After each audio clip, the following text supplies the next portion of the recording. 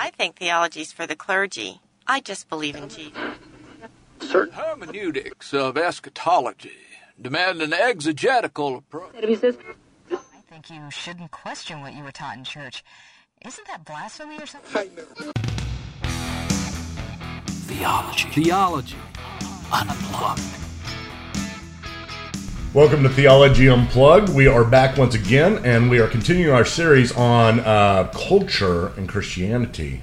Most specifically, we introduced last week not only just culture and Christianity as a series that we're on, but this specific topic of abortion. And I know we've talked about abortion many times, probably on Theology Unplugged or Apologetics Unplugged, but this is as we said last week, a special time in culture. It is kind of this perfect storm that is going on, and everybody knows it. I don't have to explain it to you who are listening. If I do, then you're probably hiding under a rock right now, and you need to come out and look what's going on, because it is both exciting and kind of scary at the same time. It's polarizing, and at the same time creating these passions and driving people to really think. And I think that's what we're trying to do, specifically with the issue of abortion. Now last week we kind of introduced it, and I think Clint, you may have thought, I've got Clint and Carrie Dyer to say that. Clint and Carrie's with me. Yep. But Clint, last time I think that maybe we kind of went in and dropped this nuclear bomb and kind of left a mess at the end. You know, it was like, wow. I mean, there's a lot going on.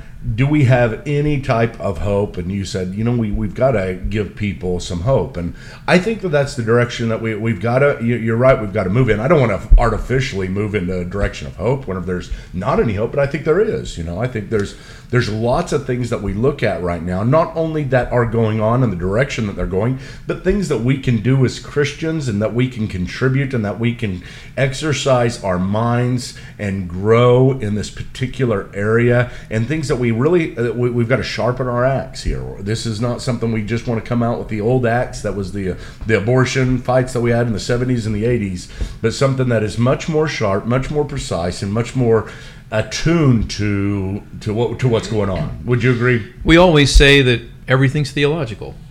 We believe that. Uh-huh. And when we talk about theology and culture, we're not saying, here are two things. Here are two different separate things. Let's talk about both of these different things. We're saying, no, these things connect. They're all of a part.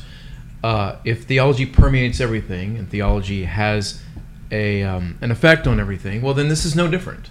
So I think we could spend some time analyzing this topic from a theological point of view to say, how then should we think about it? People listening to us out there, and they're saying, look, I'm a Christian, but how should I be one of those Christians who says, abortion's terrible, I'm going to go picket, let's march in the streets?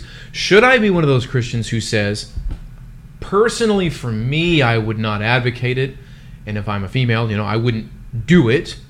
However, it's everyone's choice, and I'm not going to tell other people how they should, because a lot of Christians say that. And I think we could do some good by basically walking through this to say, what is a good, true Christian perspective on this? The issue of how do we engage the other side and how do we talk to people, that is a relevant issue, and that's an apologetics issue, and that's worth our time. But do you think that maybe first we should talk about what the right Christian view is? Does the Bible have anything to say about it? Because at the end of the day, what this comes down to, which is always often glossed over in favor of bodily autonomy arguments and reproductive rights arguments, is ultimately the nature of human life and the dignity of human life and the inherent worth of human life. So I think with theology, with systematic theology, there is a system. And I think all anthropology, of this is, right? And so that's what we're talking about, really, is anthropology. What is man? What is man? What is the soul? Because that, if it is, just a clump of cells, of 4 cells, right? And how ultimately, really, how is that any different from a clump of 1 million cells? Why do we put the cap at 4 or 8? A tree could be enormous, and it's a living thing. Right. But there's no personhood, so Yes. no murder is committed. No murder's committed if you cut when it down. you. But yet, some trees, if you cut down, could be a federal crime. You know what I mean? Right. So ironically, but Unless it's Treebeard or Groot. right. I am. I am Groot. I'm gonna have to beep that anyway. But that's it. I mean, from a theological perspective, first and foremost, what is humanity, the essence of humanity, because that's what we're dealing with, and I think you're dealing with people who they are on the opposite end in many ways. But if you're on the opposite end of what makes a person, what makes human, what the constitution of man, if you have completely different views on that, then that's going to permeate everything, not just the abortion debate, but every other political, social issue that comes to the forefront, that is out there in the marketplace of ideas that we talk about. So then hold off maybe on looking at the alternative or the other side and what they have to say, because we're going to have to deal with their responses to this. Yeah, we should look at what they're saying constitutes humanity, because the ultimate. Well, I'm saying what are their arguments that maybe they find persuasive? What are the things that we can look at and say, okay, this is.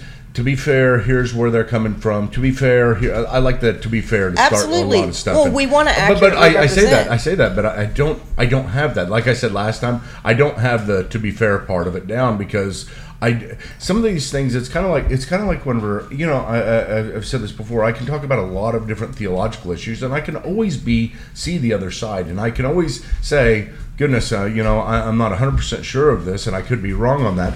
And then you say, to be fair, this is what they would say. To be fair, this is what, I'm not a charismatic. To be fair, here's what the charismatic. No, you're getting it wrong. You're misrepresenting them. You're creating straw a Christian men. Debate. Wait, hold on just a second. And going on to talking about, the existence of God, all kinds of things. Like, I can compare this to the existence of God, and I think slam dunk all the time. I always think, how can people not believe it? I mean, we got slam dunk arguments left and right.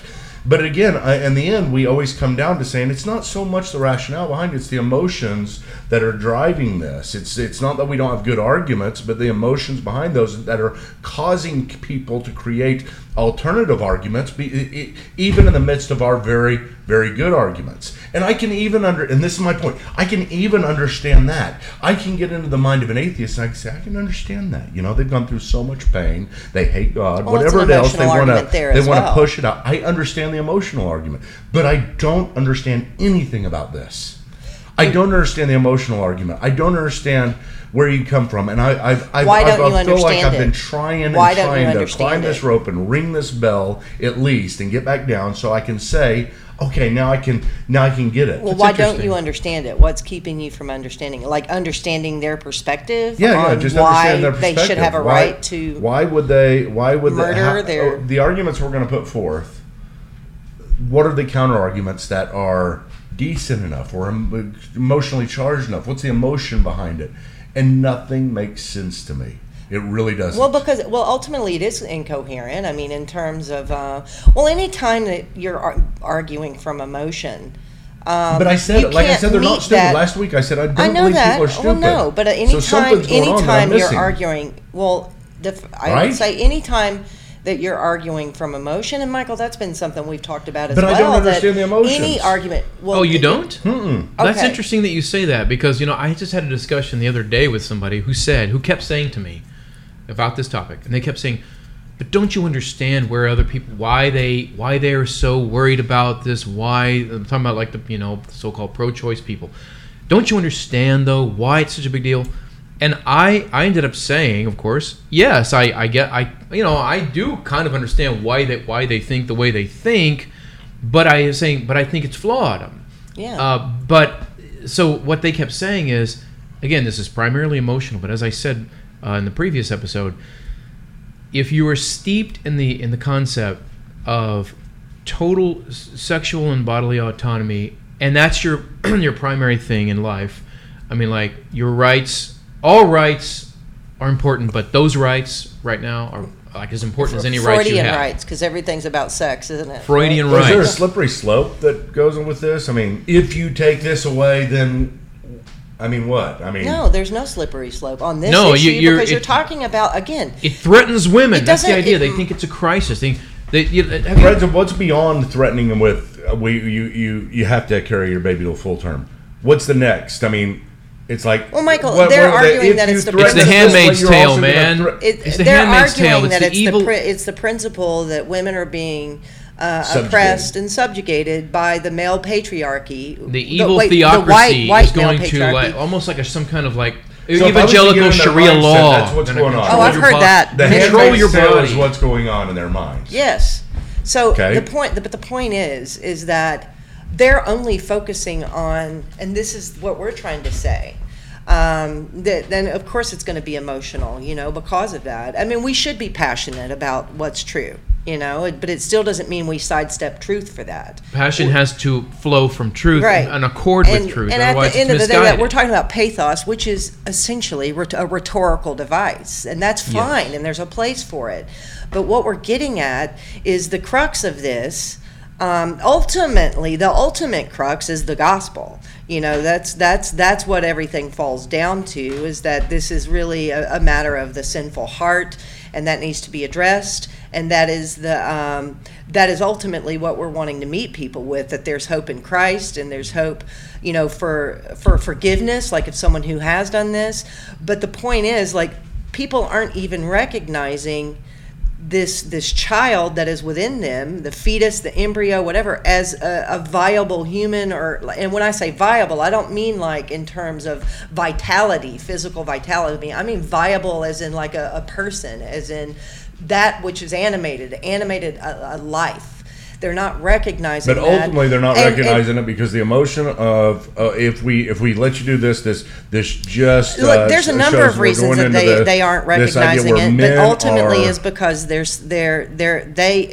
and that's what we're hoping to break down is like if the crux of the issue, apart from it being the gospel, which is always the ultimate crux, is like the sort of caveat, I guess you can say, is how they view humanity, is anthropology. And that is, if you're coming from one paradigm versus another, you're going to come up with completely different answers on not just this abortion issue, but everything across the board. and don't we say all the time, we've said it a lot of times, as long as we're talking about this theologically here, haven't we said so many times, Romans, suppression of truth. They know the truth. People That's right. don't want to look at what they don't want to look at, what makes them uncomfortable or what makes them feel guilty. And as we've said, and it's so obvious, there's not just it's not just that people hear all the arguments about what is in the womb, about the rights of what is in the womb, about the humanity. It's not just that they hear that and say, well, I respectfully disagree and let me let. That's not the way this discussion is working at the level of the public discourse. Is that people on the side that we're talking about here, that you're saying I Trying to can't understand. convince, yeah.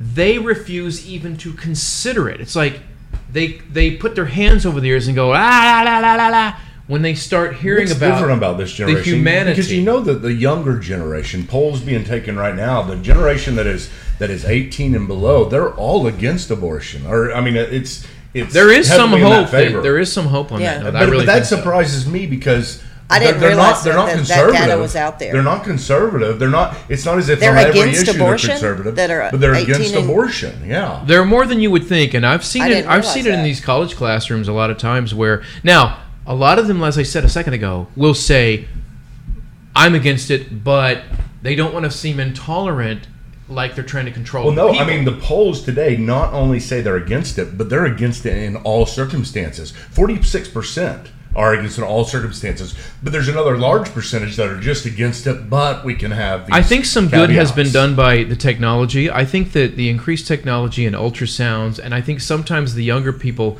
have been forced to see things. I say forced because a lot of the culture doesn't want them to see that. I mean, like, Planned Parenthood opposes ultrasounds and all that Absolutely. stuff. But I think some of them have seen it. I mean, these are visual people. This is a generation that is into technology and into the visual, and some of them have just seen enough and learned enough about what's in the womb that it's not some big mystery.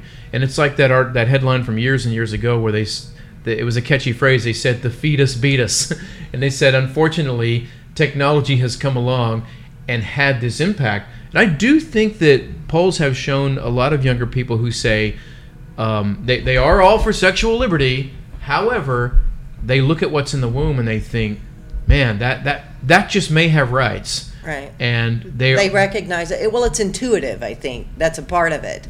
Again, and it goes back to what you're saying. I mean, it is intuitive. I mean, there used to be arguments of when does life begin? And and it's like, what do you mean, when does life begin? And what they really mean is, when does personhood begin? Right. But just the poorly argument, worded. but even still, the advancements scientifically or medically since Roe v. Wade we're light years ahead now. And you hit upon something by bringing that up, because to be responsible, we have to use our words thoughtfully. Yeah. And so even something like, when does life begin, is a dumb question in the sense that you don't mean, that's not the question you mean. And it's kind of like we said earlier, using these words, fooling ourselves, suppressing the truth by using vocabulary that doesn't apply. So it's a kind of escape. Well, maybe that's not what I mean. It's a kind of ignoring the obvious when you immediately say reproductive rights. This is about reproductive rights. I think you know better people who say that, but that's an avoidance behavior, and it's like I remember when like we said, when one of these Hollywood people put out a big tweet after that Alabama thing. They're like, this threatens my reproductive rights. It's like I wanted to say, this is not very nice, but I wanted to say, no one said you can't reproduce. I only said you shouldn't reproduce. Yeah. There's a difference. Yeah. I wish you wouldn't reproduce. Right. That's a different story, right, though. But you can't. And again, the reproduction has already occurred. That's already happened. Reproduction is the moment done. pregnant someone conceives. But when you tie it listen to this, though. That just speaking, I'm sorry to do this, but I found this on the poll. It says, in a recent poll that should scare the daylights. This is just, I forget what website this is, but that should scare the daylights out of the Democratic Party. Only 7%, and this is an older crowd. The one I read was a younger crowd, but this is only 7% of 18 through 34 agree with the Democratic Party's platform on abortion. Another 7 in 10 support restrictions on abortion, with 42% opposing it broadly. Wow, isn't that crazy? So here's a question: is it possible? Well, why? Well, that's what I'm trying to get to. I'm trying to say. Well, we've been talking about that. Well, maybe it would be good to know why. And I think, I wondered this all the time. Is it possible that a loud, very vocal, very organized, very politically active minority, which has, kind of Hollywood and media powers on its side, is giving us the illusion that the sort of like more radical pro-abortion way of thinking is much more common than it is, because it emanates from the urban areas where you do have a lot more condensed numbers of people, thanks to groupthink, and you know how it is. They all kind of vote the same way. Maybe we are wrongly thinking that there's more traction there than there is, and maybe the fact of the matter is it's not what we think it is. That doesn't mean everything we said before is true, though. We still want to teach the truth. We still want to understand this in the right way. Right. But just in terms of where we are in society, we don't want to misdiagnose the thing either. Right. Maybe it's not what we think it is, and maybe they're just very well organized, very loud. They have a loud pulpit. Not only that, they have judges, because one of the ways that people on that side have decided to go about things is when they look at polls and polls don't go their way, they then just use the judiciary to get what they want anyway. They lie, cheat, and steal. And use the judiciary. Because in their minds, the means doesn't matter. The end. That's right. And that's one thing, Michael, I think that is hard for me to understand. I agree with you on this. Some people will convince themselves not just that this is morally permissible, even if it's unsavory or whatever. They will go so far as to say, I am the moral champion. And, in other words, they would look at us with the opinion that we have on this and say, you are immoral. And I, as the person who advocates for abortion anytime, anywhere, I am a moral crusader. I'm very virtuous. Which seems, in our minds, not only is it just a difference in opinion, incoherent. It's a total subversion. And that's why all of this is so layered, because you have the issue of personhood, like that theological concept of what makes a person a person. Well, it's and then you have this, like in terms of morality, we have this with morality, that, like what is like they're determining that we are immoral, and we have to say, well, on what grounds? What are you grounding your moral objection in? So there's that theological and philosophical aspect of it. Right. They have no, as what we call epistemic justification for it, and that would be broken down and explained, but they have no way to justify their moral objections. Good. That's kind of a roadmap. Well, but it's so layered. There's all these different. But if we're this. trying to though kind of forecast it like that, to say, well, how would we walk through this? Yes. I mean, what's like a clear kind of pathway to understand this? Where do you start? I would think, and tell me what you think, but I'll just tell you what I would think, that in our setting, given who listens to this, that we would say, okay, well, first of all, beginning with authority, and what would we say about the biblical passages so frequently used? What do we say about the Mosaic Code and the so-called miscarriage of the woman and that kind of thing, how that works? What do we say about the favored passages of those in the womb? Before I was knit together. You knitted me in the womb. Before I was born, you knew me. John the Baptist jumps in the womb. Yeah. What do we, getting back to those kind of familiar passages, and maybe some that aren't as familiar, and how do we consider that? Then I think we go to the theological stuff and personhood, and then the philosophical stuff as well, to address the issues like, and what are the key ethics, arguments on the other side, that, like, not just the emotional ones, but like the serious contenders that have arisen to say, and in that sense we have the classical ones like you've talked about, the violin and all that, the violinist argument, and that's one. What about the I wouldn't do it, but it shouldn't be illegal? What about the reductio argument that kind of takes the logical slope down the road and says, well, if I switch worldviews entirely, what follows? And we get to Peter Singer and the moral consistency of saying, if attributes of personhood, like I'm aware of who I am, I'm aware that I have a future, I'm aware that I have rights, I'm part of a community, if that is what gives you your right to life, then not only does a fetus not at all have that, neither does a 1-week-old, probably not a 1-month-old. In fact, I don't know when you get that. He doesn't know. But it's down the road a little ways. And this is... Well, here's what I would say. If you're really asking Princeton. if that's the direction we should go, I think it's fine. But I don't like starting with the Bible on this stuff, because I think the Bible assumes most of it. I think there's stuff you can jump into in the Bible, but there's so much of the Bible that just is already there. Right. And it's kind of, the Romans 1, that since the creation of the world, so many things have been evident about us and about humanity and about this stuff. But I think that then you can go into the Bible passage. But before we discuss that any further, I wasn't saying that this isn't like split down the middle. I mean, when you do look at the broader polls, it is split down the middle. I mean, it's just amazing to me that the younger people, the younger generation, of those polls, the majority is going of them in a different direction, which gives me number one hope. It also gives me, hey, maybe there is just this emotional charge from a certain generation that is moving on. Oh, the boomers, and then the younger generation is really getting a lot of this stuff. Like you said, it's different today. The people who threw the spark that started the sexual revolution, and sort of began how this all, where all this has led to. I do agree with you. I had a person in one of my classes write a paper defending abortion from the Old Testament because they're numbers passage. They're like, see, it doesn't even consider it a human. And I thought to myself, it's interesting. You can be clever about those things, but like Michael's saying, I think what a person often doesn't realize is if this is sort of your hermeneutical spiral approach, but if you see the forest and the trees and you kind of if you've read across all the text for enough years to get a flavor of the worldview of the Bible, then you know good and well that the whole picture that we are living in now of people having free love and then willfully going down to have an expert tear the baby out of their womb, that such a concept would be so foreign to the notion of the Bible writers. Like they would think, if you presented that to them, I think they would think, what strange hellish world did you come from that you think that's and even the same normal? would go for